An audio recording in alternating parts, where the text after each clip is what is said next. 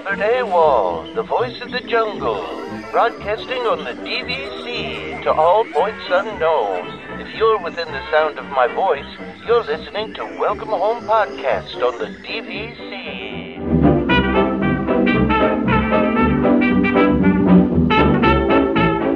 Hello and welcome home. Thank you for joining us on episode 168 of Welcome Home, a Disney Parks and Vacation Club podcast.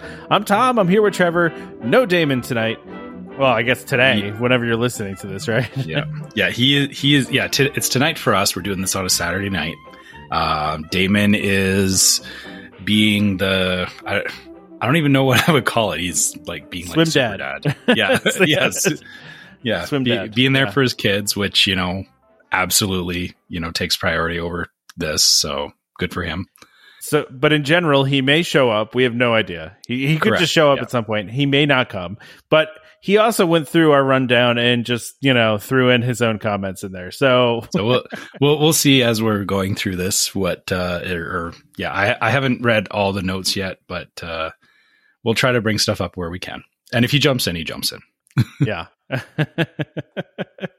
It would have been nice if we would have marked his comments a little bit better in here than just, throwing them in line. But, what are you going to do? Yeah.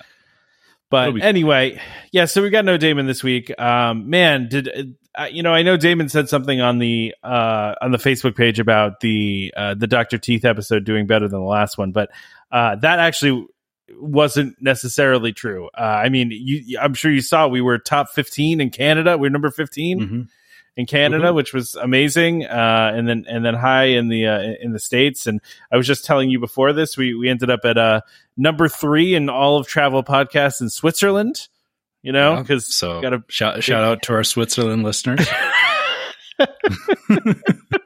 So weird, man. I mean, there was a time for a while too that we were like top 10 in Brazil a lot, and that just kind of fell off. And I know there was always that thing with like the Brazilian tour groups and all that stuff, but it just was showing up to the parks. But it just was always funny to me that we ended up really high in Brazil. So if you're listening to us in Brazil or Switzerland for that matter, send us an email, please. Yeah, say hi. Yeah, please. We want to hear from you because, I always go back to. Do you remember we kept seeing that we were like charting in Kuwait, and I was like, "Who's listening to us in Kuwait?" That has to be an error, right? And then we got an email from a guy in Kuwait that was like, "Yeah, I'm listening to you guys." He was deployed there and just happened to listen to the podcast. So it was the greatest thing. It was one of my favorite things ever. So that was such a cool thing. But anyway. So Alicia wrote us. Yeah, do you want to read this? Is this technically a question for you, Trevor? It is. So Alicia says, hi guys, big fan of the show. I've been listening pretty much since the beginning. Your podcast is one of my primary sources of not just DVC news, but all other things Disney too. She says she commutes at least an hour every day for the last 7 years for grad school. So I'm glad that we've made your commute easier. So the question she has for me is, her husband and her are going to Alani for the first time this summer and are making a stop in Disneyland for a few days on their way there. It's been about 10 years since, she was at Disneyland. And unfortunately, she was only there for a few hours and hasn't really been there since she was 5 or 6. And her husband's never been. They'll be there for 3 days, and she's trying to decide if they should do 2 days at Disneyland and 1 day at California Adventure, or vice versa. What are some of the must-do attractions, dining, and shows? And she is aware of the fact that some of the there is some duplicate rides that have the Disneyland versus Disney World twist, and which ones to prioritize. So, okay, talking specifically about rides. In Disneyland proper, okay, first of all, keep in mind, I haven't been since they've redone Pixar Pier, so this might be a little different now, but my opinion is, I would do 2 days in Disneyland and 1 day in California Adventure. I don't feel there's quite enough stuff in California Adventure to keep you there for a couple of days, but it's definitely worth dedicating a day to it. Now, in terms of the attractions, so the big ones that I would focus on that aren't in Disney World are Matterhorn and Indiana Jones. Indiana Jones has Dinosaur, or I know Dinosaur is the same ride. But not really, though. It's very different. Yeah, it feels very different. So what about like Mr. Toad's Wild Ride? Like, what about that? Like, that's the you gotta have. Yeah, I mean, yeah, I guess. Sorry, I don't know if Alicia's actually like, because if you had ridden Mr. Toad's when it was in that's fair, yeah. Disney World, yeah, it's not any different. Yeah, but it hasn't existed at Disney World for quite a long time now. Right, it's been But so again, this is stuff that I would prioritize. So Matterhorn is definitely a priority. I know a lot of people say it's a little too bumpy and whatever, but I still think it's a very fun roller coaster, and they've done some cool updates to it with, it's got a better Yeti than Expedition Everest does. So, I would look at that, look at Indy. Yeah. The dark rides are definitely a big one. So, Snow White's, Adventure and, Mr. Toad, those are both in Fantasyland, and I would hit those up. In terms of shows, the big shows to look at, there's the Hyperion in California Adventure, which doesn't. I can't remember. I think it's playing Frozen right now. There's not really a lot of shows like there is in Disney World. Like they don't have big spaces to put on those big shows. So there's the Hyperion, and then I would recommend watching Fantasmic, because as I've said before, the thing about Fantasmic is it doesn't have a dedicated arena. It's actually done on Rivers of America, right in front of where Pirates and Haunted Mansion is, which it'll be a very wild experience for you if you're used to the Disney World version of it. Yeah. So I would recommend doing that. Oh, and so back to the rides. When you go to California Adventure, you have to do Radiator Springs Racers. It's a fantastic ride. I haven't done any of the new Marvel rides yet. So like the Spider-Man one. So I can't really talk about those, but, yeah, I mean, to me, those are the big things that I would look at is Radiator Springs Racers, Indy, and the dark rides with and the Matterhorn. And yeah, I mean, outside of that, like I would recommend, just get on Pirates, get on Haunted Mansion, because you're there anyway, and you'll be pleasantly surprised how different they are. Like I know it's, saying, well, it's the same ride with a twist. It's enough that I say this to a lot of people, is that like when you're used to going to one park and then you go to another one, you do feel like you're in an alternate dimension. I can see that. I can see that. Yeah. So, so it's definitely worth, even if it's a ride that and that you think in your head, like, oh, I've been on that enough times, I don't need to do it here.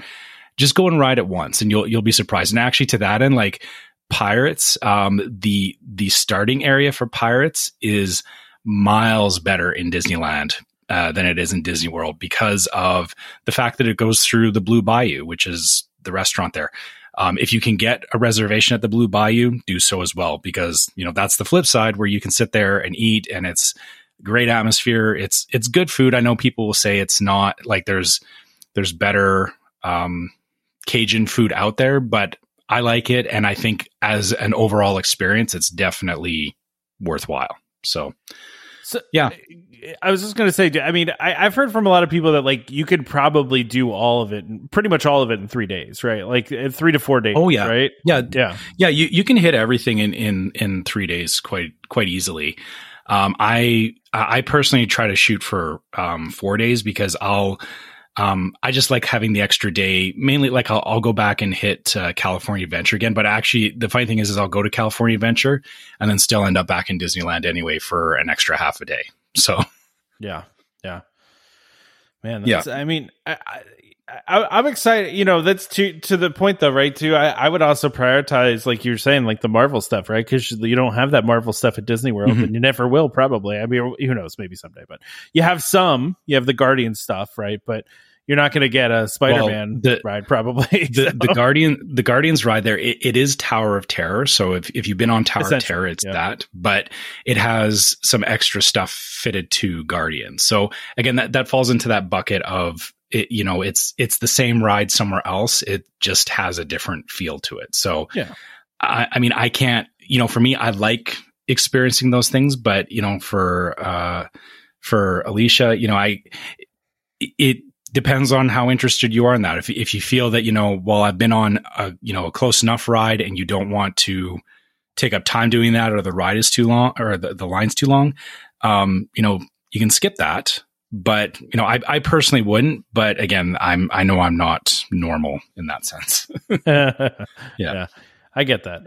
All okay. right. Well, I mean, hopefully that helps. That's good advice. Yeah, that's good advice. I don't think, did she say where they're staying? Are they? I don't she didn't. I mean, if she's staying near Disneyland, I mean, it's pretty much everything's within walking distance of there. So yeah. I did just see too. Did I see that? This is after I made the rundown. I think they announced when Main Street Electrical Parade is coming back. I want to say it was April 22nd. Did I see that somewhere? I don't remember seeing the date. I saw something, but I was also kind of flipping through quickly, so maybe I missed it. We also too last second there was not last second, but this was announced today. This whole Disney Mirrorverse thing. Did you see this? I think we need to talk about this. Okay, we don't talk about it right now. I'll put it later. Yeah. Okay. So, all right. I've known about Mirrorverse for a while because it's been around for a while. But okay, yeah, we'll come back to this. Yeah, we can come back to it. Just because it's a video game thing, right? So yeah. Well, let me. I'll send you the article for it. But sometimes these things I write them ahead of time, and then more stuff comes out in between. So, anyway. So yeah, I'm excited someday to do a trip to Disneyland. I really want to. It's just I'm definitely going to wait for my daughter to get older until we do that. So for sure. I mean, my son, first time we went, he was 4, but you definitely want them to remember, especially for you. Like for you going to Disneyland is like the same as me taking my trip down to Florida. So you want to make it count. So it is April 22nd. That is officially announced. It's on the Disneyland page there. So I don't think Alicia didn't say. Did she say when she was going? She didn't say when. Yeah. So hopefully it's after the 22nd. April 22nd. Yeah. You'll be able to watch Main Street Electrical Parade. Which again, it's a very different feel than Disney World. Like in terms of like the nighttime shows and all that kind of stuff. It's just be prepared. Everything is a lot closer together and a lot more compact, which makes it, I think, makes it a little more intimate. And the nighttime shows, I think, are better because of it. Because they had to be a little more creative and how they do it, or you're just closer to the action. You're closer to it. Like you're right on top of it. Gotcha. That makes sense. That makes total sense. I've always heard that that it's just so much smaller, and Disney World is just gigantic, right? So it's it's hard to compare anything to it, right? So and that makes sense. All right, I'll read Dan's question. Okay. Yeah. So Dan says, "Is it crazy for Disney to build a dedicated concert arena? I'm thinking 20,000 seats, headliners several times a month, Disney Radio, teeny bopper, throw the cheer competitions there. What do you think?" Damon's comment on this, I'll read first. "I'm mad I'm not on the episode to talk about this. This is a great idea, and I wish they could do this. Concerts would feel more family-friendly. Disney security is top-notch." But, I mean, they do concerts at Disney, do they? I mean, and they have a venue of some sort. I think they have a baseball field, but it's not like there was like the ESPN. Yeah, that's what I'm talking about. A World of place. ESPN, yeah. Yeah, but I don't think there's a proper like concert hall though. No. There's definitely not an. I mean, they have indoor venues over there. They have. I mean, I feel like they've done concerts though. I don't know. But I know what he's saying though, and I don't disagree with that. I think it would probably be a smart idea. I mean, I'm Googling Disney World concerts. It's one of those things that, like, yeah, I get where Damon's head is on this. That if they had a venue where you could plan for, you're making a trip, but then also there's, like a particular, a band playing, or they can set it up for these competitions, which I know they already do, but just having somewhere, another venue where they can do these things. And then, to that effect is, you're more incentivized to go there because that it's not, or it's, it's Disney security. You're not going to run into a lot of the problems that you do with some other concert venues in some cities, right? Sure. Yeah, I can see where that would make sense, but I also think it would be the kind of thing that Disney would have to run something there like, every other day to justify it. Like because they wouldn't cheap out on it. They wouldn't just, do a bare bones concert thing. It would have to be something pretty impressive at this point. And of course they would charge a premium for it. Well, yeah, of course they would. Yeah. I'm just Googling, because I swear, I feel like they've definitely had concerts before over at ESPN. I'm like blanking on anything about it. So, cause like I just was Googling too, like they have an arena over there, I think. Yeah, something like that. I hate Googling while we're doing the well, why don't we circle back on it? Maybe I'll take Francisco's question here while you're doing that. And then if you find anything, we can come back to it. All right. So Francisco says, what should Disney do next with Discovery Island? And in brackets, he has resort over water bungalows, restaurants and spa, nature preserve, Swiss Family Robinson Island Adventure. They can always make the island bigger. Should they add the Skyliner as a transport option? If you look at the aerial view, a resort like Bay Lake Tower could fit aside from parking. Yeah. Yeah. There's no way they would put a resort there. Like, that's not going to happen. Yeah. The problem is the logistics of, moving people in and out of there. If they ever had to evacuate it, like, oh my God. Oh yeah. If there was a tower there, could you imagine? Well, and I just don't think it's that big. I don't know. It just doesn't feel big enough for that. Now, do I think it would be cool? I think they could pull off like bungalows, right? Like I do think they could like pull off having bungalows go around and like having some sort of like central building there that, you could get certain services and food and, the basic things you need at a hotel, right? Like, I think you probably could do that, but I don't think Disney's going to do anything with that island. I think it's just going to sit there forever, honestly. See, now you got me Googling for Discovery Island, which, actually looking at it, it's much bigger than Bay Lake Tower. Yeah. You could easily fit Bay Lake Tower on there and have space around it. But then, the problem is that they would actually have to build a bridge from Discovery Island over towards Wilderness. Well, we're also assuming that the entire island is stable enough for them to build something like that on it, right? Like, that's true too. We don't know what the structure is like of the island, and it would be a lot of work to build something like that in the middle of the lake. Yeah, I just think it's a logistical nightmare, right? Like, I just think it would be an absolute nightmare to try to deal with all of the things you'd have to do to make that work. I don't know, man. Like that. The only way I could see that working is if they built a bridge between Wilderness Lodge there and Discovery Island. Yeah, that's kind of what they would have to do, right? Yeah, and then. Sorry, not Discovery or not Wilderness Lodge, but the Wilderness Campground is where it is. So, other things you could do with it. It was originally a like a wildlife reserve kind of area.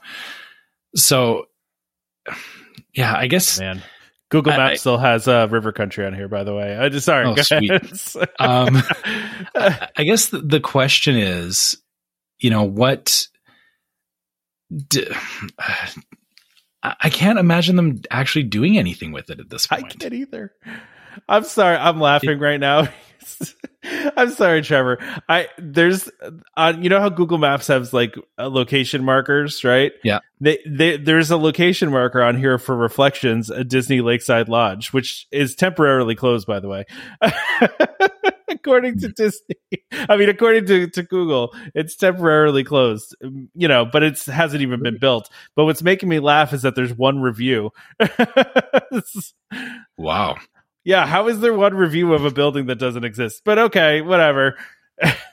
Anyway, go ahead. Sorry. I'm I'm trying to figure out where you're looking because I'm looking on Google Maps and I don't. Yeah, I'm looking. Oh, there it is. Okay. Yeah, you see. All right. It's actually technically over the. I think it's over. Yeah, it's over where the horses are. Yeah, that's where they have it marked for whatever reason. Although, if you click on it, by the way, the review is for River Country. So, so anyway, but yeah, I just think it's weird that I mean, because that's been filled over for quite a while now. So, got to update their satellite pictures here. Yeah. But no, I just don't see them doing anything with it ever. I mean, there's definitely some cool things they could do, right? But I don't know. Yeah. The funny thing is, we've talked about this in the past that, Disney has to keep a certain amount of space reserved as nature. Oh, yeah. As nature. Yeah. Nature reserve. Yeah. So for them, like, it almost doesn't, or it makes sense for them to just leave Discovery Island the way that it is. Yeah, because it's basically a nature reserve at this point, right? I mean, that's essentially what it is. Yeah, it can just stay as that, and then they can build elsewhere. Yeah, exactly. Yeah. I don't think they legally have to do it. I think they just do it because they want to do it. You know what I mean? I thought it was something that they had agreed upon with the county. It might be. Yeah. I mean, yeah, it could be. I just use the Google Maps measuring tool here to see how big this island is. And the total area is 580,183 square feet. I don't know what that is in acres. That gives me zero frame of reference. Yeah, let's see what that is. Let's see. Okay, in an acre, it's 13 acres. It's about 13 acres. It's actually a pretty nice sized piece of land. It's bigger than I thought it was. So I feel like if they were going to do anything with it, they would almost have to expand it out. Like they would have to. I mean, they could do. I mean, they could do that. I mean, they most of they made Seven Seas Lagoon, right? Yeah, and those are art. That's all artificial. So I mean, yeah, they could do that no problem, right? But then, I mean, does it ruin it, right? Because like part of the coolness of it is that it's just kind of like, I mean, I think Discovery Island itself was a natural island, right? Because that's the natural side of the lake is Bay Lake. Bay Lake was the natural piece of the lake, and then Seven Seas Lagoon is they dug all that out to build the Magic Kingdom, so that was artificial. But I mean, like I think the coolest thing they could do is do the bungalows over there. You could put a fair amount of them there. Maybe do some cabins inland. That'd be kind of cool, I guess, if you're into that sort of thing. Yeah, I guess, maybe you're right that, maybe doing an expansion to cabins at Wilderness Lodge. Yeah. Would be something where, you have the boat launch that goes over there. But then again, the problem with that is, anytime you have people staying there, you have to, Disney's big on safety. So you got to factor in that, if somebody has an emergency out there, how are you getting, how are they contacting back to the mainland? How are you getting emergency services out there and all that? Right? Yeah, you're completely right. They would absolutely have to build a bridge and then you also have the problem of people, just like, hey, I'm going to go night swimming, like, right. Well, if you know well enough, you should not be swimming in any natural water around Disney, but but people do anyway, right? So but I mean, well, to be fair too, there was a time when they were doing water sports in the lakes too, so and that was not that long ago that they were doing water sports. The water was safer back in the 80s and 90s. Okay. Was it safer, or we just didn't care as much? Maybe it's the latter. Social media didn't exist, so you could just sweep things under the rug. Okay. Yeah. The internet didn't exist, so nobody knew that it was filled with snakes and alligators, I guess, right? Exactly. But no, I mean, like, there's some cool stuff you could definitely do. I mean, but even like, when I stayed at the cabins, that one night when I stayed at the cabins, there, you can't like go and walk into the water, right? Like there's fences though. I mean, you could jump fences and stuff like that, but they do make it a little difficult, Yeah. They make it so that you don't want to go anywhere near the water. Exactly. Which, you shouldn't want to swim in those areas, but people swim over to Discovery Island all the time, but Disney also watches that island like a hawk. Remember that there was a story like last year where a guy like you went over there. He took a boat out there, him. and they searched the island and found him pretty quick. So yeah, exactly. So it's not like they're not watching; they are. But I just don't see it. They could also do something crazy too, like they could make an extension of Fort Wilderness where they could have just people like straight up camping there. They could do like that island. It kind of reminds me of like Lost, like the show Lost. And I mean that's an ABC property, right? So it's a Disney property right there. They could do like the Lost experience. They could like make it up like Lost, right? Like actually would be crazy now that you're talking now about that I'm ideating here. Like an escape room type experience that spans an entire island. Oh, that's cool. I like it. Think about that. Yeah, that would be very cool. I mean, they could also just theoretically just give tours, right? Like, and leave it in its current state, because obviously there's a demand here for people to want to see this, right? Like this room, go ahead. Do you think Disney really wants to give tours of a broken down old? No, they do not. Yeah. That ruins the magic, and it's not what they want people to see, right? And that's why they're just kind of letting it sit there and be overgrown. But I don't know. I'm saying they could. I'm just saying there would probably be a demand for it if they offered it. Like if they just cleared out some pathways and then just left, all the buildings the way they are. I don't know. Then you get rid of all the what do they call them? The urban explorers, right? Yeah. Yeah. Yeah, that's true. That would kind of stop real quick if they just did anything with it. Yeah, exactly. Right. Yeah.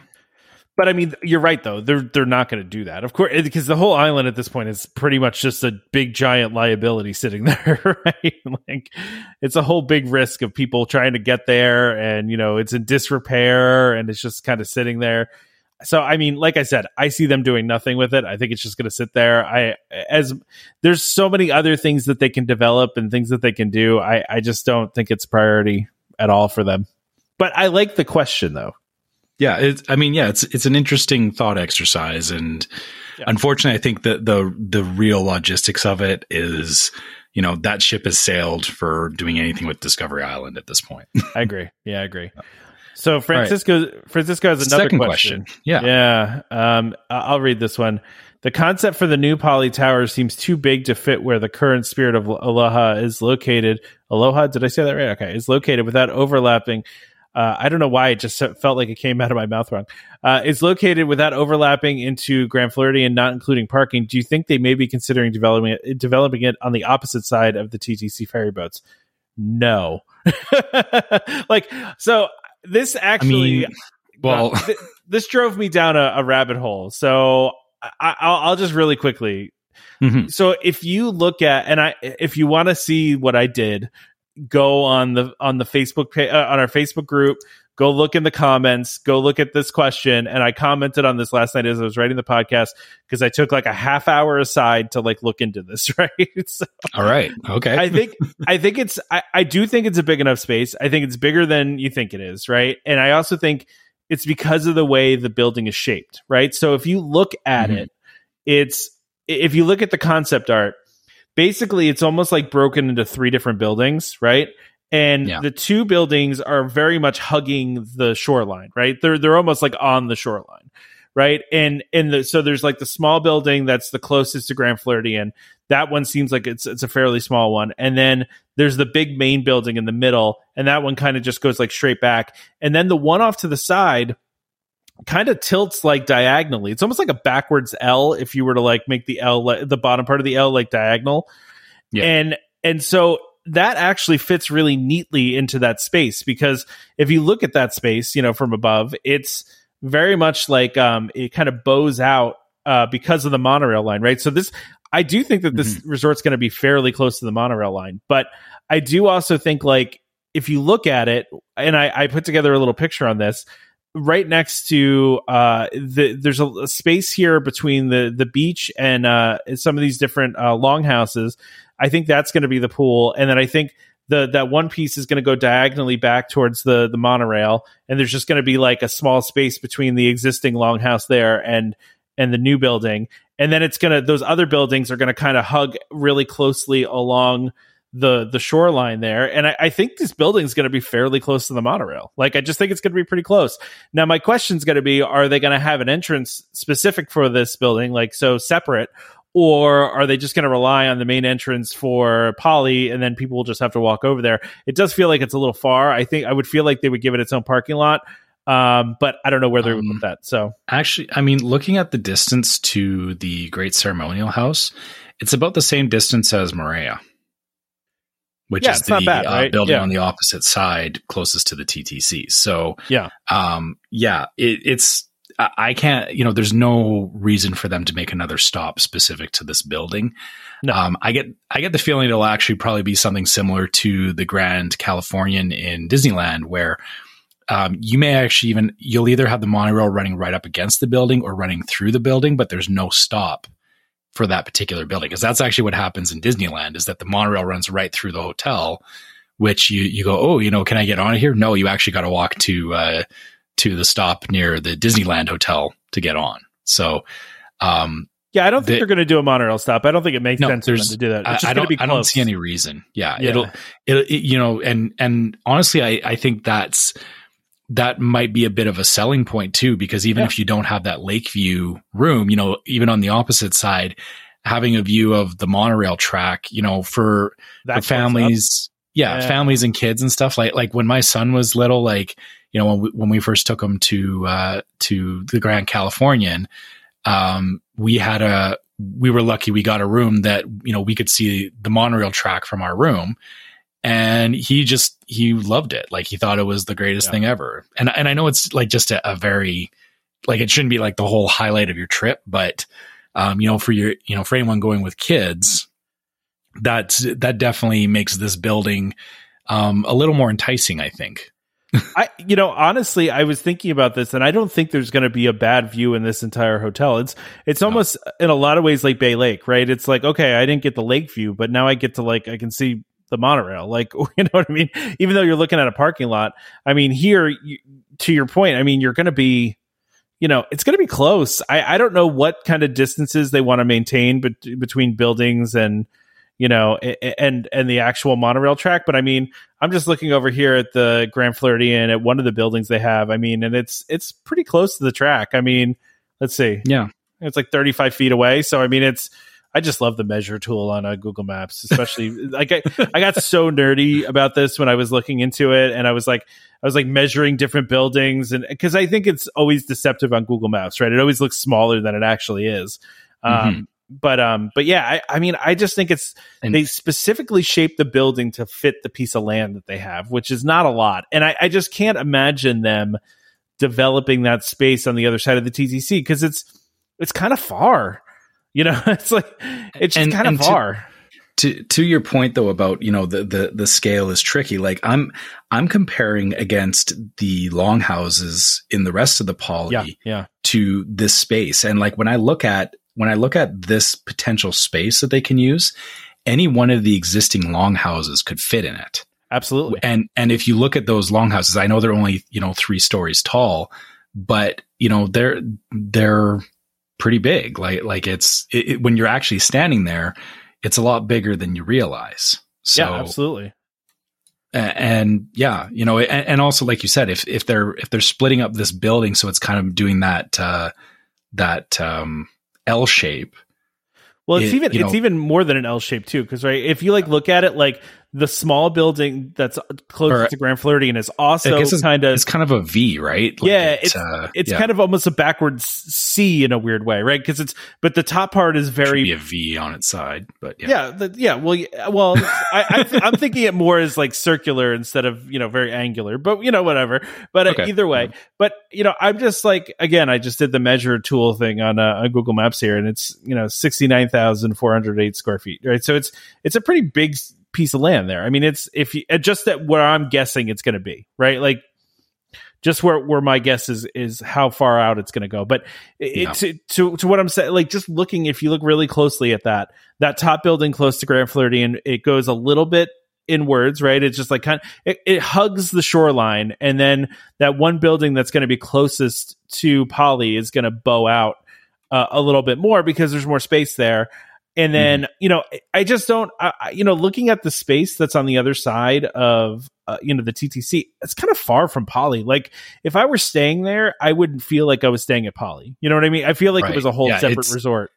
Yeah, that's exactly like there's the space on the other side of the Poly there actually it's about the same space as the Grand Floridian in its entirety. Yeah. Like that's a huge amount of space on the other side. But yeah, if they were going to do something with that would almost be just another resort at that point. Exactly. Because you've got the TTC in between Yeah, now that I'm looking at, they could actually build a whole other resort there if they wanted. Oh, there's a ton of space right there. Like I actually kind of didn't even realize how much space is actually there. They could build. I mean, I think the original plans called for them to build at least a couple things over there. And they have that space that's we've been speculating. They also have that space in between Grand Floridian and Magic Kingdom too. That's just sitting there open. I mean, they just have a ton of space around here, and it is a little weird that they would try to just shoehorn it into this tiny place, but. If you're going to build a brand new resort, then develop that area over on the other side of the TTC. But I mean, if it's going to be Poly, themed, then it should be where it's going to be. Yeah. And again, like you said, looking at the space where Spirit of Aloha is and the beach and everything around there. Yeah. I've walked through there, and it's, again, you don't realize how much space is actually there until you're standing in the middle of it. Like it's not a small space. And again, the fact that it's a tower too, you say, well, you're going to scrunch in this tower, but it's going to fit a lot of people. Like, I mean, even compared to the size of Bay Lake Tower, like you could fit Bay Lake Tower 10 stories tall, right? I mean, that's what it looks like. Now, obviously, we're going to get more details about this at some point, right? Like, so we don't have a lot of details now, but based on the concept art and what DVC News was saying, they were counting it as 10 stories. So, but that's why they're building it as a tower, right? Is because they don't have a lot of land to build on. So if you don't have that, then you build up, right? Exactly. Exactly. So, and that's why the new Disneyland DVC resort is a tower. They just don't have the space to build, wide. Right. So I don't know. I think that's where it's going. I mean, I would be shocked if they built it on the other side of the TTC. I just would be shocked by that. I just can't see it happening. They already announced, I mean, the whole reason they're closing Spirit of Aloha is for this. So why would they close down Spirit of Aloha and then build it somewhere else? I don't know if they technically announced that, right? I thought they did when they did the preview. Yeah, I don't think they technically, Disney actually said that it was closing to accommodate that. I think people are putting two and two together. I don't know. I'll have to go look back at the announcement, but I don't think they actually said it in their announcement. They just, because it's been rumored for a while that it was never going to reopen, right? Right. So, yeah, let me see here. Let me pull up the announcement. No, we can't keep doing this. We're going to be here all night. What are you talking about? If we keep Googling everything. We can't keep Googling while we're on here? Okay. Yeah. I know it actually doesn't. It just says situated on the shores of Seven Seas Lagoon. Would join the rest of the resort. Stunning views, blah, blah, blah. Yeah, it doesn't say in the actual announcement. People are just putting two and two together, I think. Okay, that's fair. Yeah, I guess, yeah, you're right. I guess when I heard it too, I immediately went to, that area is going away. Yeah. It is worth noting too, if you look at this, if you look at the concept art, it looks like there's each one of these kind of, and it's probably more than, I kind of made it 3 buildings just based on their orientation, but it's kind of I don't know. It's split up into a bunch of different buildings, Well, I mean, it's sections of the same building, right? Yeah. But they're kind of, I think they're designing them that, you've got 3 unique areas to the building. And that probably plays into, like you were saying, the design of where it's going to sit along the beach there. Yeah. Cause some of these some of the side towers are not 10 floors, right? So I'm just counting real quick. 1, 2, 3, 4, 5, 6 floors, right? I mean, well, ground floor and then 5 floors above it, right? So, I think it's just the main tower that has the most amount, but still, it actually, you can. I'm just seeing now that you can see the monorail in the background of this concept art, just barely. You got to look real close, but it's there. You can see it. It'll be there. Yeah, of course it'll be there. Yeah. But I do think there's enough space here. I think it'll be interesting to see what the final plans end up being like and how it actually ends up looking and, how that all works. So I would assume they're going to have to start tearing down that Spirit of Aloha building like ASAP, right? Soonish. Yeah. Yeah. Yeah. So anyway, okay. Yeah, let's get through the last couple of these and then we can get to some DVC news. So Connor says, what is your favorite travel memory? Doesn't have to be Disney, but bonus points if it is. Trevor, real quick though, question. Sure. Do Canadians spell favorite with the U? I need to know this if that's the case or not. Yeah. I mean it's like color or armor. Like we put U's in a lot of words that you don't. I didn't know if Canadians did that. I know that was like a British thing, but I didn't know if Canadians did it too. Yeah. Yeah, we do it too. So we're the only weird ones here. Okay, cool. Got it. Yeah. Mm-hmm. That's with everything else. I got it. Yep. Yeah, we also like base 10 instead of base 12 and all that stuff. I don't. When you say feet and yards and stuff, you might as well be just throw you for a loop. Yeah, I don't think I deal in meters, but yeah. Well, I don't know where I feel like I remember Connor saying before. Oh man, I don't want to like misrepresent where Connor's from, but obviously either Canadian or from England. Maybe he's our listener from Switzerland. I don't know. So we have to find out. But anyway, go ahead. Read this question. I'm sorry. I didn't mean to interrupt. So Connor says, what's your favorite travel memory? Doesn't have to be Disney, but bonus points if it is. I mean, I guess I'll give you two. And there's one when I was with my family growing up and then with my wife and my son. So the first one was, I went with, I was 18. We went to Disneyland and, we were in Frontierland and we ran into a bandit that was trying to hide some money. It like they had some cast members that were, doing an improv skit and we got pulled into the middle of it. And my brother was being accused of helping the bandit hide his money by the sheriff and all that kind of stuff. And it was one of those I mean, the trip overall was fantastic, but that still, we still mention that from time to time, even today, because it was just one of those funny, you didn't see it coming and all of a sudden you're in the middle of something. Right. So, yeah. So there was that. And then my favorite of my son or with my wife and son is actually when, and I have a little clip of this is, the first time we took him to Disneyland, he had no concept of what it was, but we got there and we were standing outside a haunted mansion waiting for Fantasmic. And I just recorded him saying, "I love Disneyland."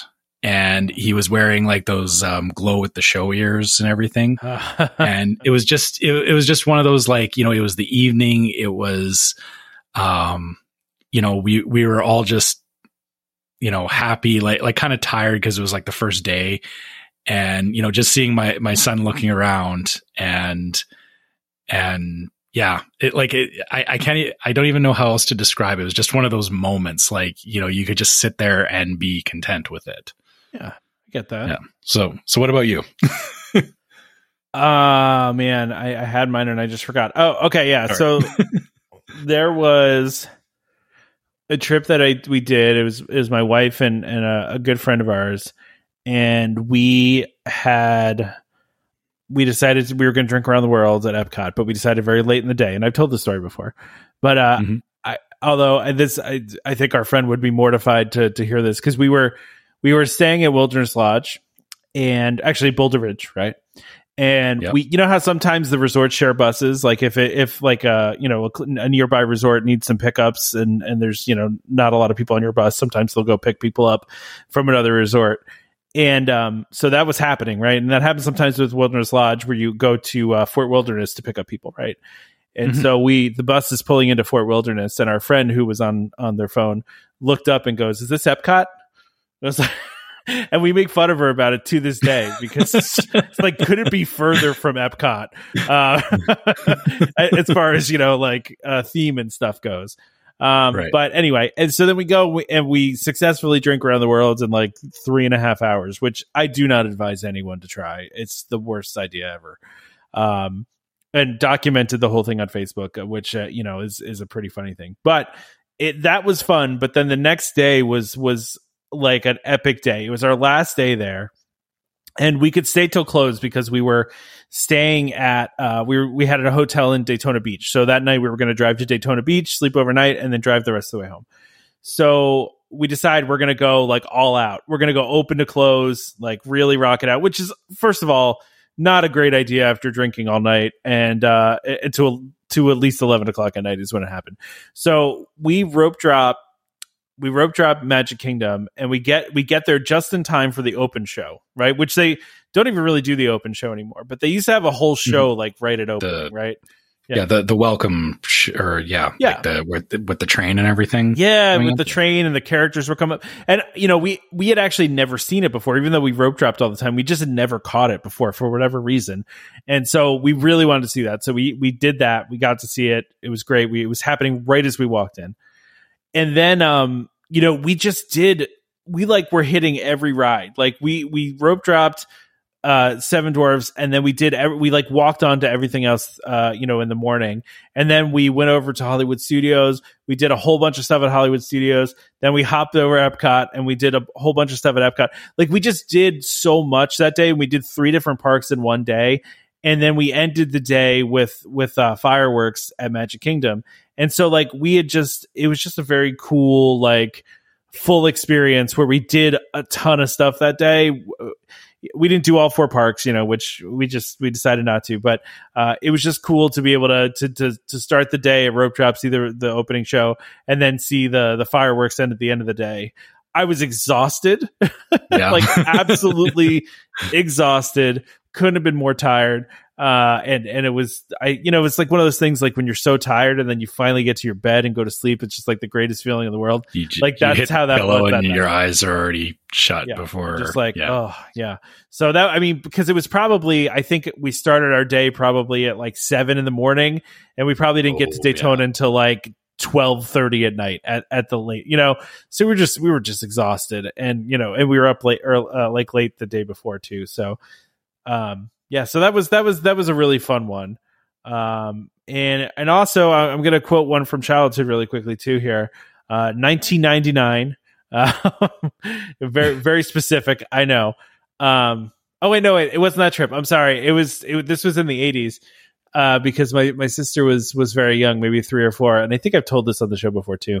But we were walking on the bridge to Tomorrowland. My sister had a cookie in her hand. A bird swooped down and stole the cookie out of her hand, and she got very upset. And as a brother to my sister, I thought it was hilarious, and I still to this day think it's really funny. So anyway, she was very upset about it, but I thought it was amazing. So yeah. Oh, also one time I found $20 in the park, and I was like, I couldn't figure out who it belonged to. So I was like, all right, this is my $20 now. We're going to spend on something dumb. I don't even remember what we spent it on though, but it was just like random thing that happened, and it was just made us really happy. I probably should say like, when I got engaged in my honeymoon, but these are, well, we did our honeymoon too in Disney World, and I have lots of great memories there, but I think the ones with my son really stand out, and the ones with my family do. The one memory from my honeymoon was actually us going into the Adventurers Club. Because that was a wild experience because we had no idea what it was. We just kind of stumbled upon it because we were looking around Pleasure Island. Yeah. But there obviously there's a lot of them. And I think for both of us, like Connor said, it doesn't have to be Disney, but I think for you and I, it's a lot of Disney. It is. I mean, it definitely is. Okay. Well, let's do Brandon. What type of restaurant would you like to see added to the Poly expansion? It's a good question. This is a really good question. I don't know because we already have some. Yeah, because like we already have Ohana and Kona Cafe and all that. It like in the Polynesian itself. So, I mean, I don't know what else. The only thing I could think of, my wife's really into poke bowls, right? Like you could have a place that does that. I mean, I guess, right? Or they could, they could take the menu that they served at the luau. And they could do that into a restaurant. Yeah. Although I feel like I always heard the food was not great there, but I could be wrong. Maybe don't do that. Oh man, I would like a place with like a whole like pig roast kind of thing. Like that would be cool. I mean, I guess Ohana is kind of that in a lesser version, but I would love a place that did like a pig roast and like did like a that kind of thing. I feel that wouldn't work because if it's a big tower, you're going to have a lot more people there. For sure. Like, yeah. I'm just thinking here. I mean, I'm not gonna lie. I don't know Hawaiian or Polynesian cuisine very well. I mean, I really don't. So, oh, you know what? They need to do. What is the name of the restaurant in Disneyland now, next to the Tiki Room? And why am I drawing a blank on it? It was. Do some more Googling while we're doing the podcast if you want. I guess I could. Maybe this is the Google episode. Yeah. Well, how about while you do that, I go ahead and read our ad, and then you can get back with that after our ad, and then we'll talk about some other stuff. Yeah. All right. So our sponsor this week is DVC Resale Market. DVC Resale Market, a World of DVC company, is the leader in the DVC resale industry with 13 former Disney Vacation Club guides and 3 former Disney Vacation Club quality assurance managers. If you're thinking of buying DVC, browse the largest selection of DVC resale listings anywhere, with DVC experts on hand 7 days a week to answer your questions. If you're thinking of selling, turn to the friendly professionals at DVC Resale Market, where over 98% of listings sell within 30 days. In 2020, DVC Resale Market helped over 3,600 families join or add on to their memberships. Go to dvcresalemarket.com or call 1-844-DVC-PROS. That's 1-844-382-7767. And when you speak to them, be sure to let them know that Welcome Home sent you. Did you find your answer, Trevor? It is Tropical Hideaway. There it is. I actually knew that. I forgot the name. I've heard that before. Yeah, it was on the tip of my tongue, and I could not get it out for some reason. But I guess the thinking there, because Tropical Hideaway is what Disney wanted the Tiki Room to actually be. In the first place, was like a dinner with a show kind of thing. I mean, something like that would be cool. That was actually one of my favorite things from the, that's a good point, Trevor. That's a great idea to have like animatronic tiki, but that makes it kind of like Rainforest Cafe Disney style, right? Like that's, Yeah, but the Tiki Room is a little better than Rainforest Cafe. It's a little classier. One of my favorite things from the Imagineering story, I think it was, I forget who was telling the story, but somebody was saying when they initially pitched the Tiki Room to Walt Disney, they said, oh, we're going to have these birds in cages, and then people are going to be eating underneath. And Walt Disney apparently replied to that by saying, well, you can't do that because the birds are going to poop in the food. Yeah. and then he's right. And then the Imagineer, and I forget who it was, says, oh, no, we're going to have like little robot birds. And like literally just said that on the spot, not intending that to be the case at all. And then it was like, and he was like, oh, okay, go do that then. And they were like, oh, now we got to invent that. So, oh no. Yeah, exactly. That's one of my favorite things in the Imagineering story. Like that was a great thing. Yeah. So I'm trying to remember who said it now. Gosh, I really don't want to Google more on the show. Probably. It was Marty Sklar. Let's go with that. Was it? I don't know. I'm just throwing the name out there. I don't think it was. Let's get into the news here. So DVC news, which the first one we got here is direct prices for 3 older resorts rise to $200 per point. And I'll read Damon's comment here, which is DVC is one of those don't wait things. I think everyone wishes they'd bought earlier. And this is exactly why. We've got direct prices for 3 older properties have gone up. Some of them $14 to $20 per point. So Disney's Animal Kingdom Villas, Old Key West, and Saratoga Springs are now set to $200 per point. Whew. Okay. That's that's a little steep. It's feeling a little steep. Yeah, that's I'm reading through this article. It's obviously some of the resorts were set at different rates. So I think Animal Kingdom Villas was the most expensive prior to this. Yeah, at $186 a point, and then Old Key West was $180. Like, I mean, if you think about that, because this goes back to our ad about maybe consider resale, because I know the resale price resale is quite a bit lower, for those resorts, but yeah, it's just crazy to think about how even 5 years ago, the idea of paying $200 a point was like, when I was buying DVC, that was like, that would have taken it off the table entirely for me.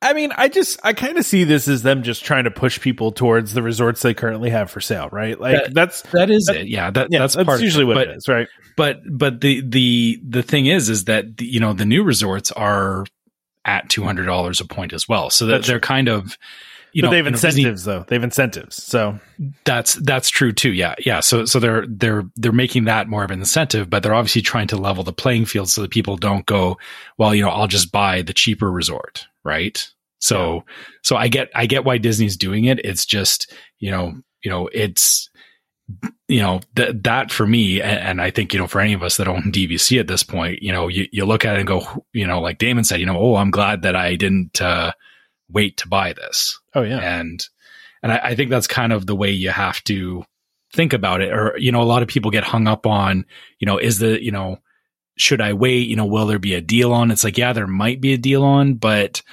it's usually after there's been like 3 price hikes. Yeah. So BT Dubs, Raleigh Crump was the answer. Was it? Oh, okay. Yeah, Raleigh Crump was the answer. Oh man. This is getting funny already. But I mean, he was the one that designed Enchanted Tiki Room, so it makes sense, right? So anyway. All I can think about now, though, by the way, is this idea of having a actual tiki room restaurant. I'm in. I would go to that in a heartbeat. All right, let's do it. Let's make it happen. Sorry, did I lose you on the price conversation? Yeah. I'm not buying. Listen, here's the thing. Like, Damon and I are on opposite sides of this thing, right? Because Damon will only buy direct, but I'm never buying direct again. Like, just not going to happen. Like, there's no need for me to buy direct ever again. And so, like, why would I? I'm just not going to do it. I'll buy resale from now on because it's so much cheaper, and I don't need to buy direct anymore. So, like, I'm just never going to, right? So I'm going to use that as a segue into the fact that the Disneyland Tower construction goes vertical. Well, so that's you kind of have to buy direct, right? Like you're going to So I see what you're saying, and I agree. I would like to avoid buying direct, but the fact that the Disneyland Tower is being built right now, and so that was the next piece of news we had here. Yeah, is this is going to be coming up soon, like in the next year or two. Yeah. And if you want, to your point, for anything Disney World, I agree with you, at this point, and, even when we bought more points for the Poly, we didn't buy direct because, I don't feel the need to buy direct at this point because, I have the points that I do, but, if I'm going to go buy points in Disneyland, I pretty much have to buy direct because there is no resale market out there really, or there's hardly anything to speak of at this point. I feel like that's an exception, right? Like, so this is because even with any new resorts that they build at Disney World, like I'm not clamoring to buy points at any of the new resorts, right? Like I'll use my existing points to book at those resorts. Like I don't need to own at like Riviera. I just don't. Like if I want to stay there, I use the points I have. But this is different. Like this is a very small inventory they have right now at Disneyland. And so, I would totally buy if I was a Disneyland person and live close by there, I would 100% buy direct for this. Yeah. I get it. It's totally different, I think. Yeah. And I think, if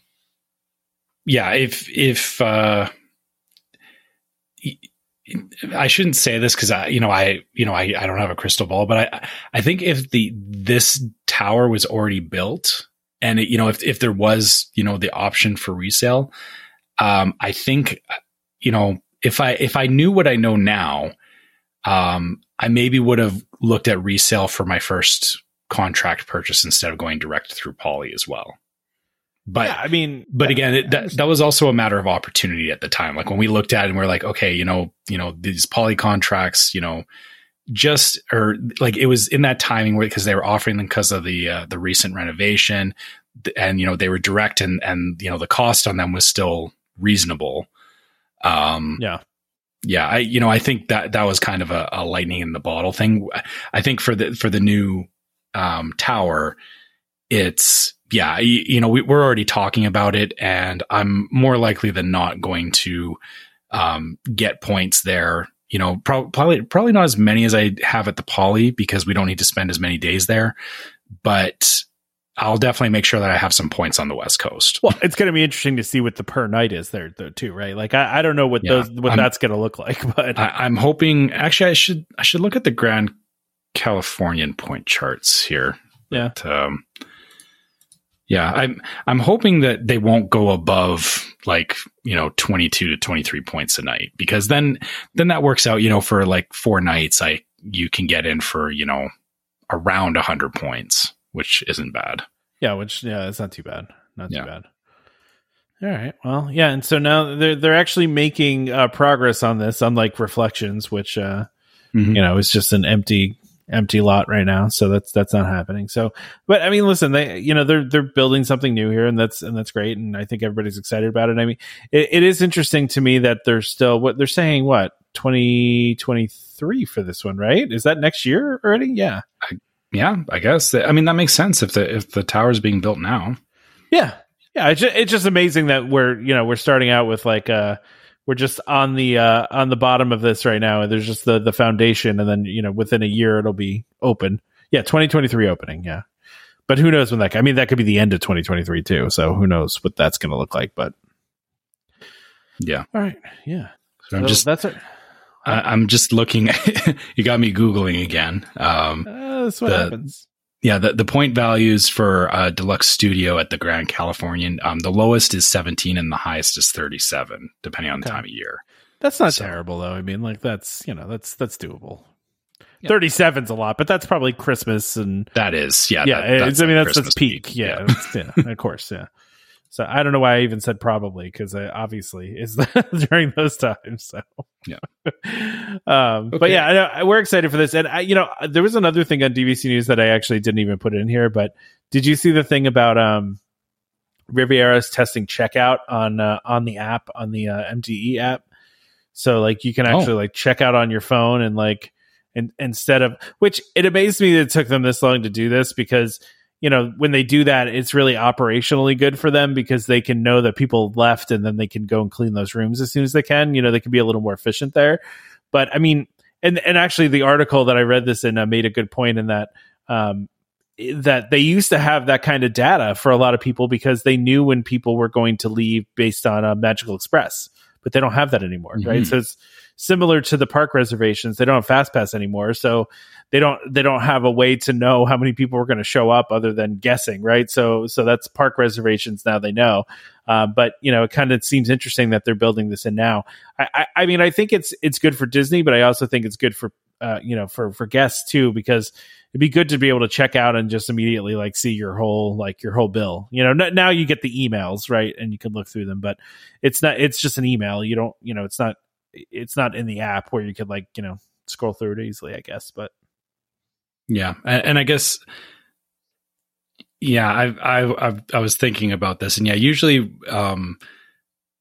checking out, it's so different now, right? Like you said, everything is so, modernized and done through the app that, it almost feels like, well, why do I even need to check out? They'll just know when I leave my room. Yeah, exactly. Yeah. Yeah. That's true. But, yeah. Yeah.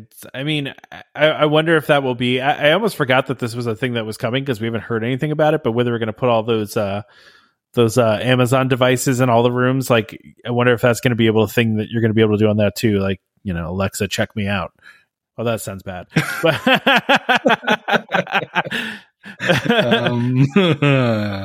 This is a Disney out hotel, of the hotel. Check me out of the hotel. Yes. Yeah. That's probably not the I would like to check out. Yeah. I would like to check out. Yeah. Check me out. Oh, it's too good. Listen, I might have said it on purpose. Who knows? All right, I can just imagine what Alexa would say to that. Yeah, what would Alexa say to that? It's a good thing I don't have any Alexas in here because they'd be freaking out. It's just every time I say the GOOGLE word, all the devices in my house start listening. So I can't. I got to stop saying that word so often. Oh my gosh! I clicked on the TikTok for this next article and I started blasting the music for it in my ears. Regret clicking on TikTok now? I do. I always regret clicking on TikTok. It's a weird place for sure. But I mean, Disney's doing more and more stuff on TikTok, and this is where they made their announcement of the minivans returning to service. So this summer, right? Yeah, this summer. Yeah, it's interesting because I had a conversation with someone in our group, right? I apologize if you're listening right now that I don't remember who it was, but about like, why is this coming back when there are other things that are still not back, right? And I think the simple explanation for this is anyone can drive a car, for the most part, right? Like it's you don't need special licenses, you don't need to know how to cook, and in the case of line cooks, you don't need to be an actor, you don't need to have technical skills. It's just most people can drive a car and be personable. Yes. Yeah, of course. Yeah, you need that too, right? But like, part of the reason why some of the restaurants are still closed is, and Disney said this, is they can't find short order cooks. They just can't find them. Like they're not able to hire as many as they need. And listen, I know that's not like it's the same as a chef, but I was a short order cook before and I was pretty bad at it. So like there is a skill to it. It's not like, anybody. There is a lower threshold that they're looking for. Of course. Yeah. It's not like a chef that you would find at Victoria and Albert's, but it's also not something that's completely and totally unskilled, right? Not that driving is unskilled, but it's I don't want to offend anybody who drives for a living. I don't want to, but I'm just saying it's different, right? There's far more people that have driver's licenses than there are other things. Exactly, because usually people who you like, there is professional drivers, but there's a lot of people that driving could be like, it's just part of what you do, everyday routine. Yeah. Exactly.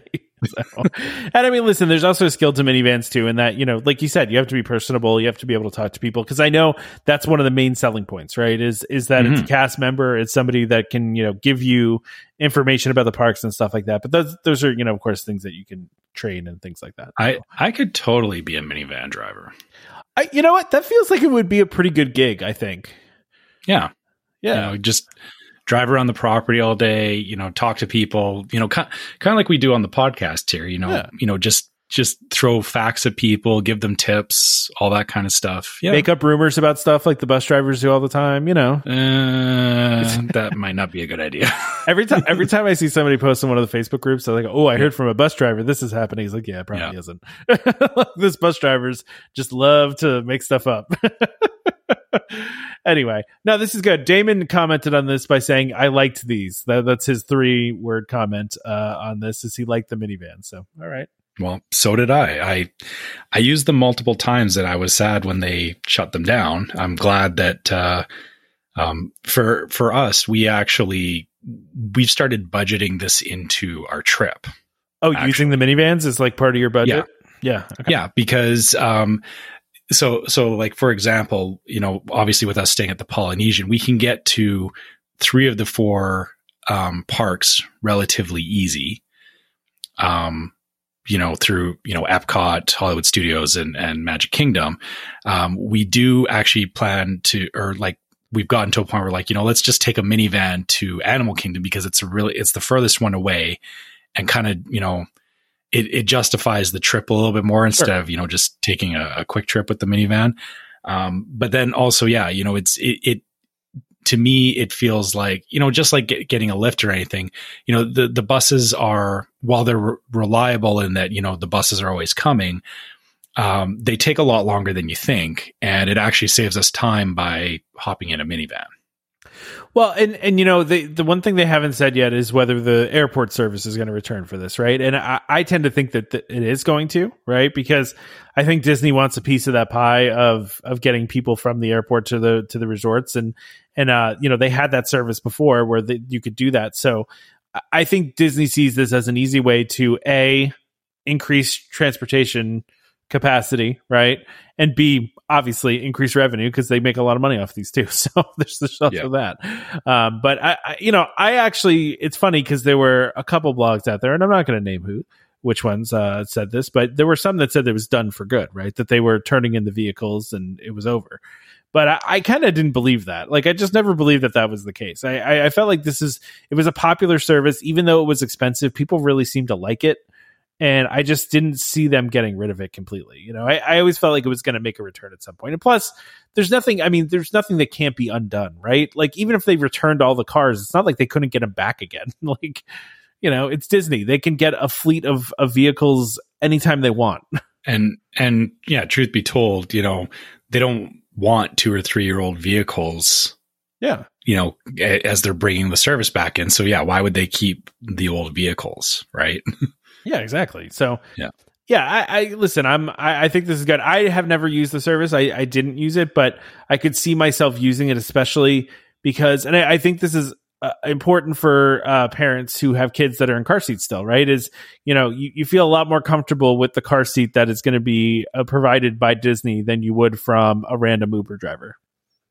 And that's no offense to any Uber drivers listening to this. It's just, there's a certain amount of confidence that comes with what Disney's offering there, especially, like I said, for people that need car seats. So, yeah. I don't need a car seat. I just want the pleasant ride. Yeah, you want the pleasant ride? I get that too. Yeah. I have feared for my life many times in an Uber.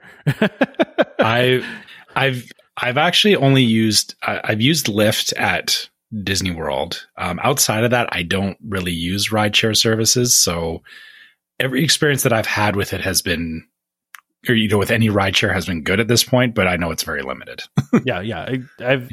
I've had a couple where I was like, oh yeah, okay, this is scary. This is terrifying. So, but anyway, they take like weird detours down wooded roads with no lights and stuff. No. So so I had one time. I was in Miami. Okay, I was in Miami, and I had this one where literally every light that we were at, if there was a person in front of our Uber driver and the light turned green and the person didn't immediately move, this guy would beep his horn nonstop.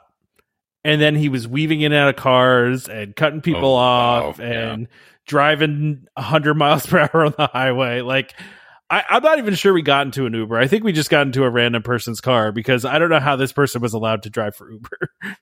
But anyway. Okay. He got a 1-star rating from me. I bet. Probably some poor guy out there that never got the pickup is going, what the heck? Yeah, what's going on here? Yeah, it's just, I mean, that was, it was a little scary. Anyway, this next thing had me geeking out really hard. I don't know about you, man, but I was geeking out really about this. So is this picture, okay, so Connections Cafe and Eatery floor design pays homage to the original Epcot design. So this picture on Zach Ridley's Instagram is Go all the way to the right. Go all the way to the right. Oh, I see. Yeah. Now. Okay. Yeah. So that's the actual floor. So basically, Zach Ridley on Instagram, if you haven't checked out his Instagram, he posts lots of cool stuff. But basically, the new Connections Cafe has the floor. I know we're talking about flooring, but I find this really cool. There needs to be some fiber optic lights in this floor. Oh, that would continue. Right? Yeah. So they built basically it's a copy of the. If you're familiar with the picture of like Walt Disney standing in front of what the plans for the original Epcot were, that big circle image that has like like all the circles on the outside and then the transportation going through the middle and all that stuff.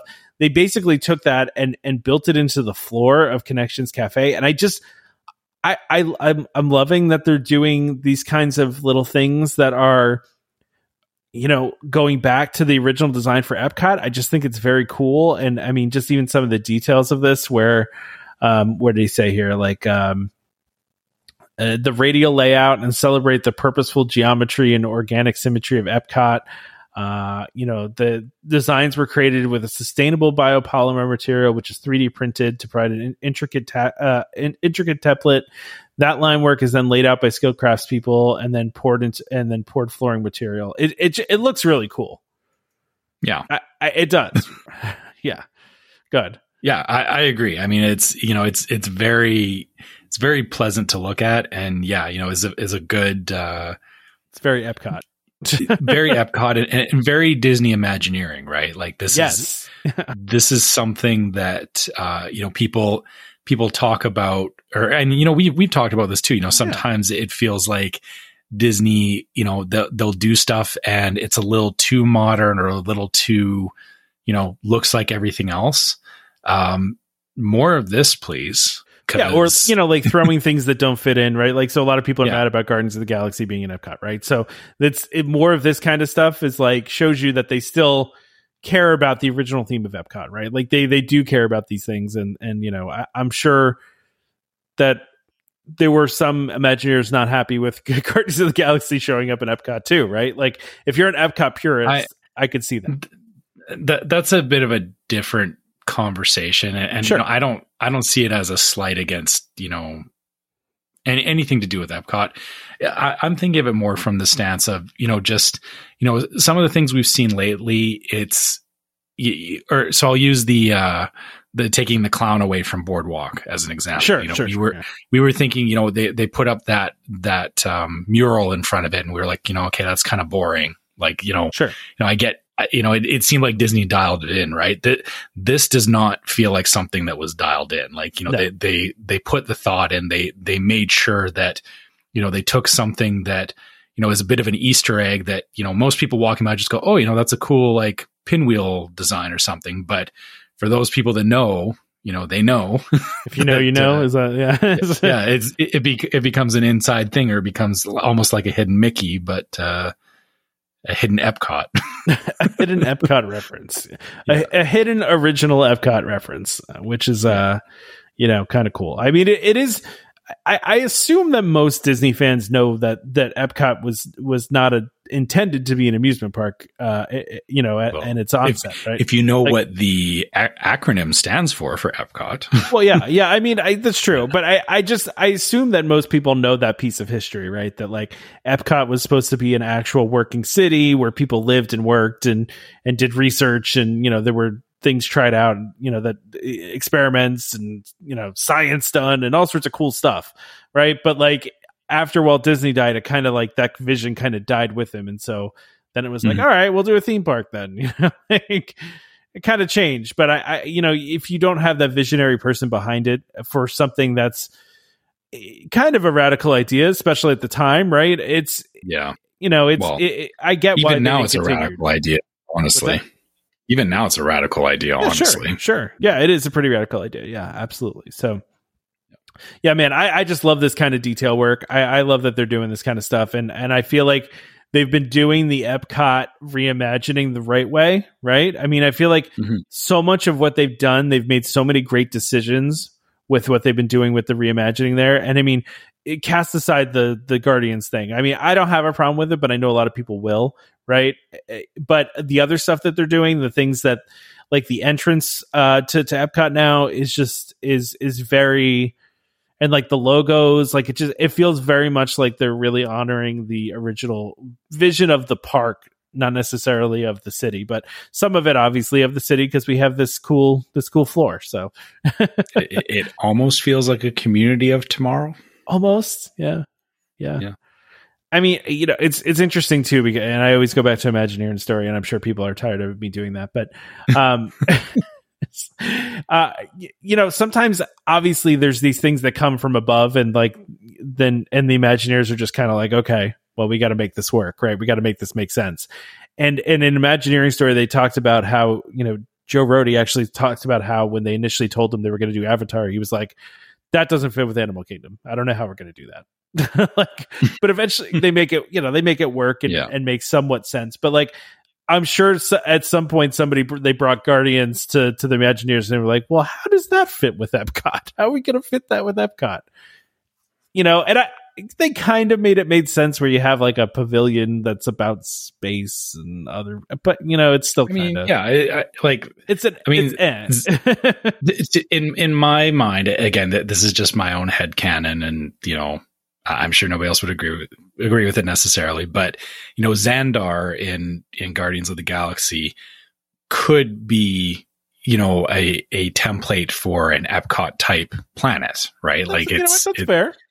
It does align with that idea of, a futuristic, like everyone's working, everyone's, functioning together in this big community, right? Like that's the way I've always seen any depictions of Xandar is, sure.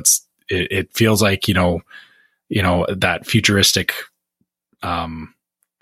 I don't know. Again, it's not even like I keep wanting to say a city, but it's an entire planet. It's an entire planet that functions like that. So yeah, listen, I think you can make it work, right? Like you definitely can make it work, right? But and also it's just a little bit strange too, right? Because Epcot originally didn't really have a lot of IP in it, right? And I think we've talked about this before, and that's why they kind of created Figment, right? Because Figment was an original character to that park, but slowly but surely the IP has been creeping its way in, and truthfully, it's been for a little while now, right? You had Frozen, even, I don't know if you would consider that Shrunk the Kids was in there a long time ago too. What do you like? That's true. Yeah, IP's been in there longer than I think a lot of people want to admit. Yeah, Honey, I Shrunk the Audience, right? Yeah, I remember that one. That was a good time. Yeah. But yeah, no, I know what you're saying, but I mean, like, it was not, it wasn't a park that you expected like a lot of IP to be in, right? Like Hollywood Studios is basically all IP, right? And Magic Kingdom at this point is for the most part all IP. Right, even now, like with things that were original, like Jungle Cruise, or now have a movie, so are kind of IP now. Like Yeah, I mean, it's Disney just expanding on it and making sure that they have those right tie-ins. But again, that that is the entire premise of Disney theme parks to begin with, because it goes all the way back to the beginning when he's releasing Sleeping Beauty and he built the castle to line up with the movie release. Listen, Trevor, I'm on your side. Okay. Like I think it's smart and makes total sense for them to do that. But anyway, yeah. I just think anyone saying there's too much IP, like you're arguing nothing in my mind. Because the entire premise of how Disney operates is everything is based off of an IP. Even if it's, existed in the parks first, there's been so many things over the years that they've tied into movies. And don't get me wrong, though, I do enjoy the stories. The attractions that have an original story to them, right? That are not tied to like a blockbuster movie. Like, I think if Disney was doing more of those and not just doing IP, I get why some people are upset about that, right? Because Disney used to make rides that had original stories, but it's really not a thing they do anymore. I mean, I'm trying to even think of the last one they did that was an original story, and I'm blanking completely here. Like, I mean, there has been like a lot more than you think. Like even just like, I mean, Animal Kingdom was all original stories to start off with, right? I mean, like because even count like Dinosaur. Well, that was a movie. There was a movie though. Well, no, because it was originally Countdown to Extinction, right? And then they renamed it Dinosaur for that movie that came out that bombed, right? Yeah. Mm-hmm. Yeah, exactly. Yeah. And then, Everest has no tie-in. Sure. Basically all of the Animal Kingdom park. Exactly. But even that though now, like, Tough to Be a Bug, you got Avatar, of course, you got, there's Finding Nemo that is going to come back at some point. So Lion King, but those are also like, obvious tie-ins, right? Like you have a lot of and a lot of things in, Disney nature and all that. So listen, I'm not decrying the use of IP. I think it makes sense. I just think there are some people that miss when they would make rides that were like, like a Big Thunder that was not tied to anything. It was just, or even a Space Mountain, right? That was just, but then its own story. So maybe this is a waitlist question that I'm asking here, but then, so where would Disney go next for a non-movie based attraction? Oh man, that's because what have they not covered at this point? That is the problem, right? Like it's like what original ideas are left? It's like, yeah, that's not going to be compared to something that already exists. So yeah, you're not wrong. You're not wrong. All right, so we talked about that for a while. Let's go to this next one. So Disney H2O Glow After Hours returning this summer. Now this is an event that takes place at Typhoon Lagoon, and I have never been interested in this because we don't really do water parks in my family. So, my wife does not like water parks. I kind of like them, but like we've never gone out of our way to go to the Disney water parks. So this is one that I'm not necessarily interested in. But Damon wanted to say, this is something I haven't done at Disney that I'm really interested in. Luminous Water Park sounds great. So, I'm absolutely on board with that too. Obviously we are a water park family. That our biggest problem is that we never go in the summer. So the dates for this are from May 28th to August 27th. That's very rarely will we go during that window, which is unfortunate. But yeah, like I would love to do an after hours water park event like this. One, cause like to Damon says, it'd be really cool. The pools lit up, all that kind of stuff would be super fun. I also, the heat is a hard thing to stand even at a water park for me. So, so nighttime water park sounds perfect from my point of view. Listen, I'm actually with you. I would love to do this. Cause I do like water parks, right? So this would be fun. Now, I guess here's a question for you. You said, you guys were never really interested in it before, but now that you have your daughter, has she shown any indication in, water slides or anything like that? Because I think for me, like, I definitely liked water slides when I was a kid, but I went through a phase where, my wife and I weren't actively going to water parks, like kind of like you. We were just like, that's not a big deal. But when my son came along, now I'm all in back into it because it's something I want to do with him. And, I'm seeing it through his eyes. Yeah. I mean, not right now. Right. So like she, she does like swim class and stuff, but she has kind of a love-hate relationship with pools at the moment. So that's fair. Yeah. So, I mean, maybe someday, but right now, no. But for those wondering, by the way, this takes place between 8 p.m. and 11 p.m. So that's awesome. Yeah. So that's, I would be in for that. Yeah, exactly. And it includes, unique, vibrant decor, high energy DJ dance party, exclusive glow themed menu items, and more. So it sounds fun. Yeah. Like just like, I don't know about you, but, or again, this may just be me being Canadian, but anytime we would ever go, to California or to Florida, we always found that like even when I was going with my family when I was a kid, we would go down to the pool after dinner, in the evening, when it's getting dark, the pool's lit up. I love that, but there was never anybody else in the pool. Or a lot of the times there wasn't. And keep in mind, like we were going in like February, March, which I think, for people, native to California in particular, they're probably going, no, that's, way too cold to be in the pool. But to us, it was awesome. Like it was, it was the right temperature. So I don't know. It's also worth noting too, by the way. So like, it looks like you get popcorn and ice cream for free as part of the event. And then guests with tickets for the party can actually enter Typhoon Lagoon as early as 6 p.m. So the party doesn't start till 8, but if you have tickets for this, you can actually show up at 6 p.m. I do not see a, go ahead. Sorry.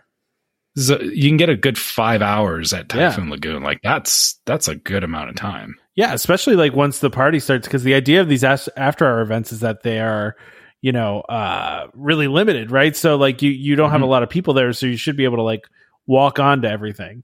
Yeah, hit all the slides pretty quick and do whatever. Yeah, exactly. Because also like Typhoon Lagoon is not anywhere near as big as like Magic Kingdom, so you should be able to get everything done pretty quick there, and then have lots of time to dance parties or whatever else you want to do. Exactly. I'm not seeing a price anywhere here. I don't know if they have a price going on. I'm sure. I don't know if they've disclosed that yet, but I also don't know if DVC members are getting a discount on that either. So it's possible though. I mean, you never know. But I'm not seeing a price anywhere. Let me see if I got. All right.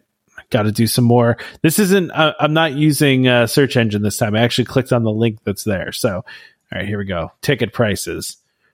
All right, $75 per adult, $70 per child. They give you a whole $5 discount for the children. That's not too much more expensive than a regular park admission. Well, and actually, DVC members or pass holders, $59 for adults, $54 for kids. That's actually pretty good. That's even better. Yeah, that's a pretty good price, I think. Because I think like regular admission is around $60. For the water parks. So, I mean that's paying for a regular day admission. But like I said, the people go, well, it's just an after hours, or it's from 8 to 11. But no, if you plan to arrive there at 6, like for me, we go to the water parks in the morning, and after about 4 or 5 hours, we're usually done anyway. Yeah. Like it's, you don't need to spend the entire day there. That sounds like a pretty good deal. Yeah. Yeah. And plus all the entertainment you're going to get with this and all that stuff. And by the way, for those that are wondering, the tickets do go on sale March 29th for guests of Disney resorts, Swan and Dolphin and Shades of Green. So you can get in early, but general ticket sales go on sale April 1st. So. All right. Yeah. Let's see what else we got here. Big news thing is the Cultural Representative Program is returning to Epcot. That's excellent news. Yes, that is fantastic. And to quote Damon, woohoo, great news. And I don't think he means that sarcastically. No, I know. He's legitimately happy. It's just funny that, we get 4 words for that. Yeah. But I enjoy Damon just giving like little clips of what he wants to talk about and what his opinion is. So so this is great news, man, because I have to tell you, that definitely felt like something that was missing, right? Because there's something to the whole thing of all the people that work within each one of the countries is actually from that country. It's just it's that immersion was missing. You know what I mean? Like, and I kind of miss that. Because I'd like to talk to the cast members, and learn some stuff. I've always found that really interesting, and it was kind of sad that we didn't, you didn't have that before. So yeah. So, but no, listen, this is great, and I'm glad they're bringing it back. It's about time that they do it. I mean, this is really the first time that they could do it.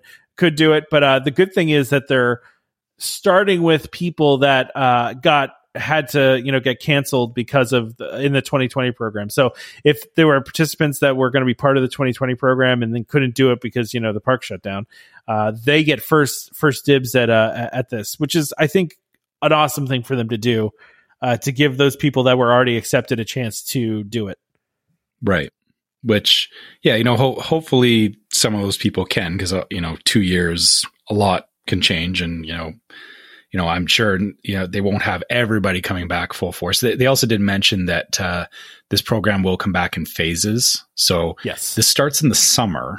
So unfortunately, with us going in May, we're not going to be able to start seeing the results of this. But later in the year, you'll start seeing representatives, and then I would expect going into the fall and the winter, you'll gradually see more and more people from different countries coming back. Yep. Yeah. So yeah, this is great news. I'm really glad that they are doing this. That's great. Getting back to somewhat normal. Okay.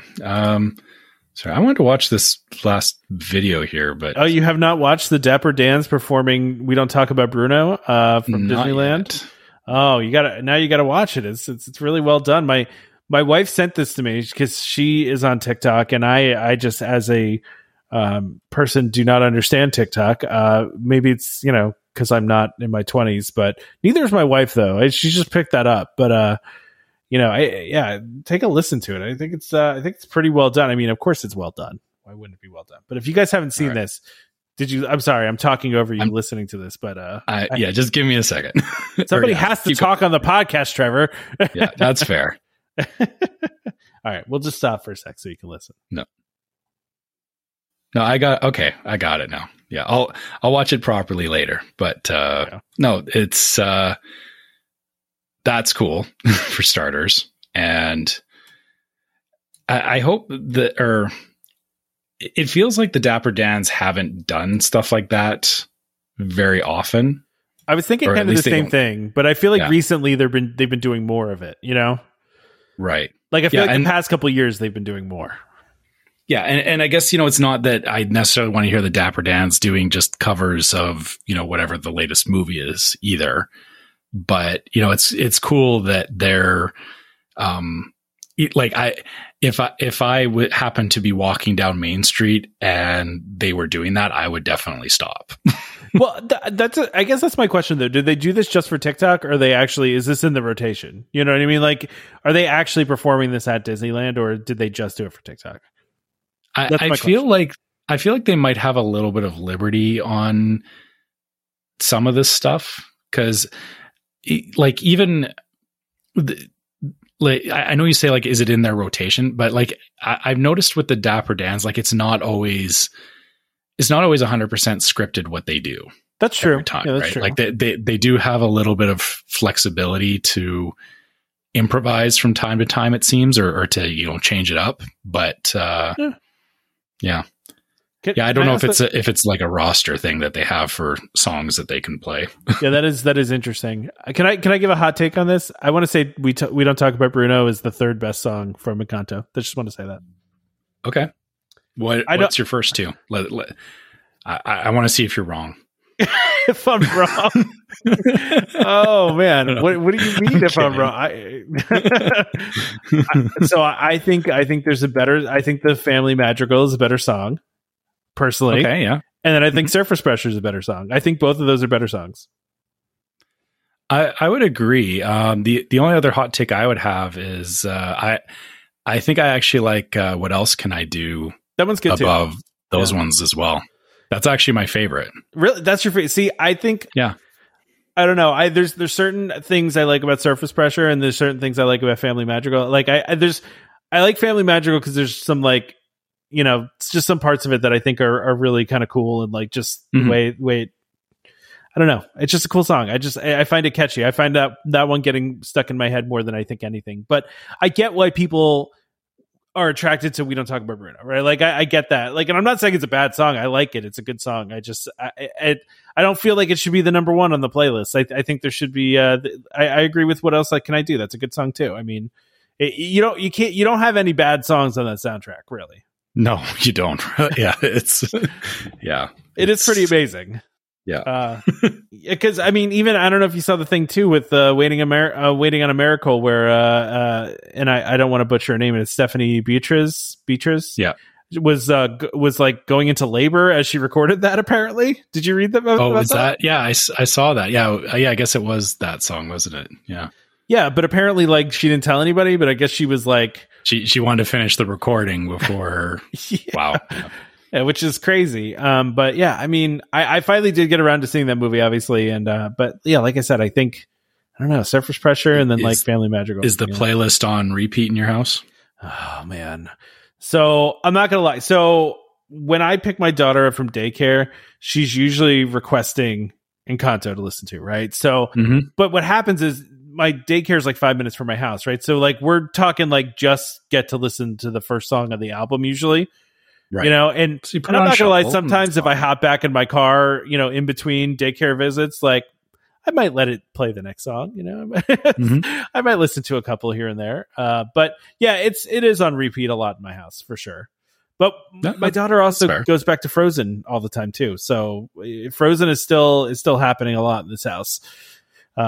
So we're Frozen 2 sometimes, original Frozen sometimes. It just, all three of these are on constant repeat in my house. So yeah. For us, Encanto, like actually now that I think about it, like we were listening to it on Spotify for a bit.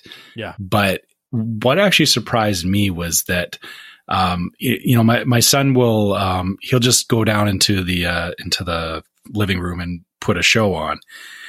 And for a while there, he was just watching Encanto, which he didn't.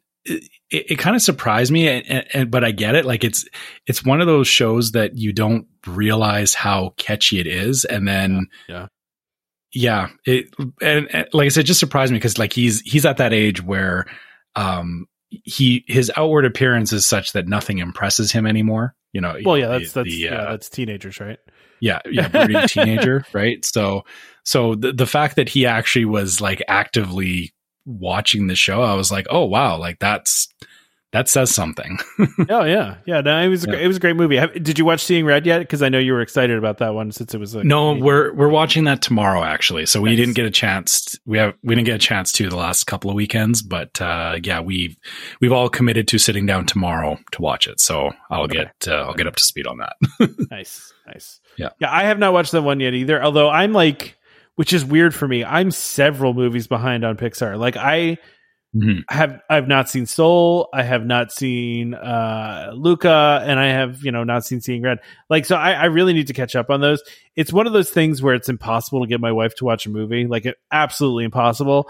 But I know if I watch them without her, she's gonna be like, "Why'd you watch that without me?" Like I'll admit I'm that person in the house. Okay. So your wife's the one trying to get you to watch movies, and you won't watch movies. Yeah, I find it hard because I have other things that I want to do, and committing to sitting down for a couple of hours, like it, and that's why like tomorrow we all agreed to sit down and do it because I was like, okay, I have some time, before I fill it up with anything else that I want to do. Let's sit down and watch the show. I've learned to not get upset about because I didn't watch Luca either. My son watched it out, but I was kind of like, okay, that's fine. Because I realized that, if he wants to watch it, I'm not going to tell him no, because, he's allowed to watch whatever he wants at this point. So, but yeah, I'm just not that person that can sit down and watch a lot of movies, I guess. I get it. I have a threshold that like after I've watched like one or two movies, I'm like, okay, I need to do something else. Whereas my wife, my wife is like, she'll go through like a week where it's like every night she's picking a different movie to watch. And I just can't do that. It's interesting. I'm not all that different from you on that, right? Like, so I do like watching movies.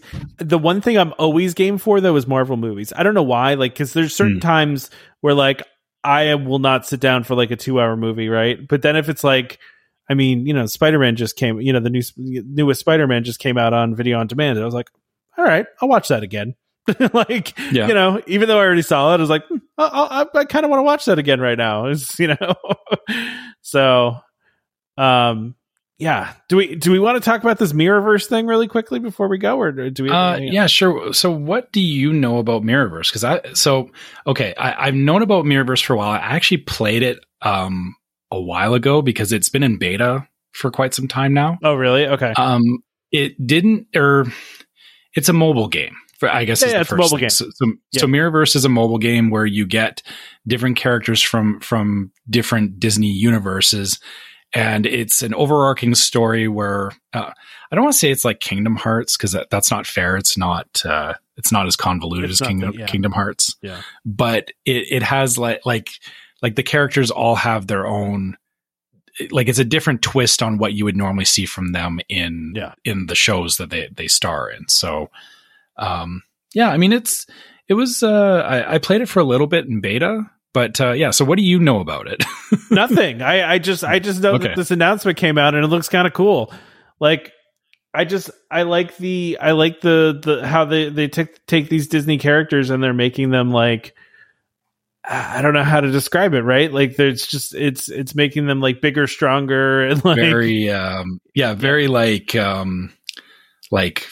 role playing game characters, right? Like Belle is like, she's got the staff with the rose on it, and Donald very much reminds me of Kingdom Hearts Donald. Like, okay, just Sully looks pretty cool though. Sully's got like a whole like set of armor that like looks like like that looks cool to me. And then Merida looks really cool too.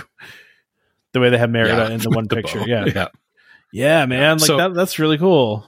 And the genie looks awesome. Like, it just looks cool. Yeah, and actually, I just noticed. So in the announcement here that so the mobile game is officially launching June 23rd. But like I said, I played the beta a while ago. It wasn't bad, but I guess it depends on how you feel about mobile games, because it was very much a typical mobile game in that there was a lot of like doing.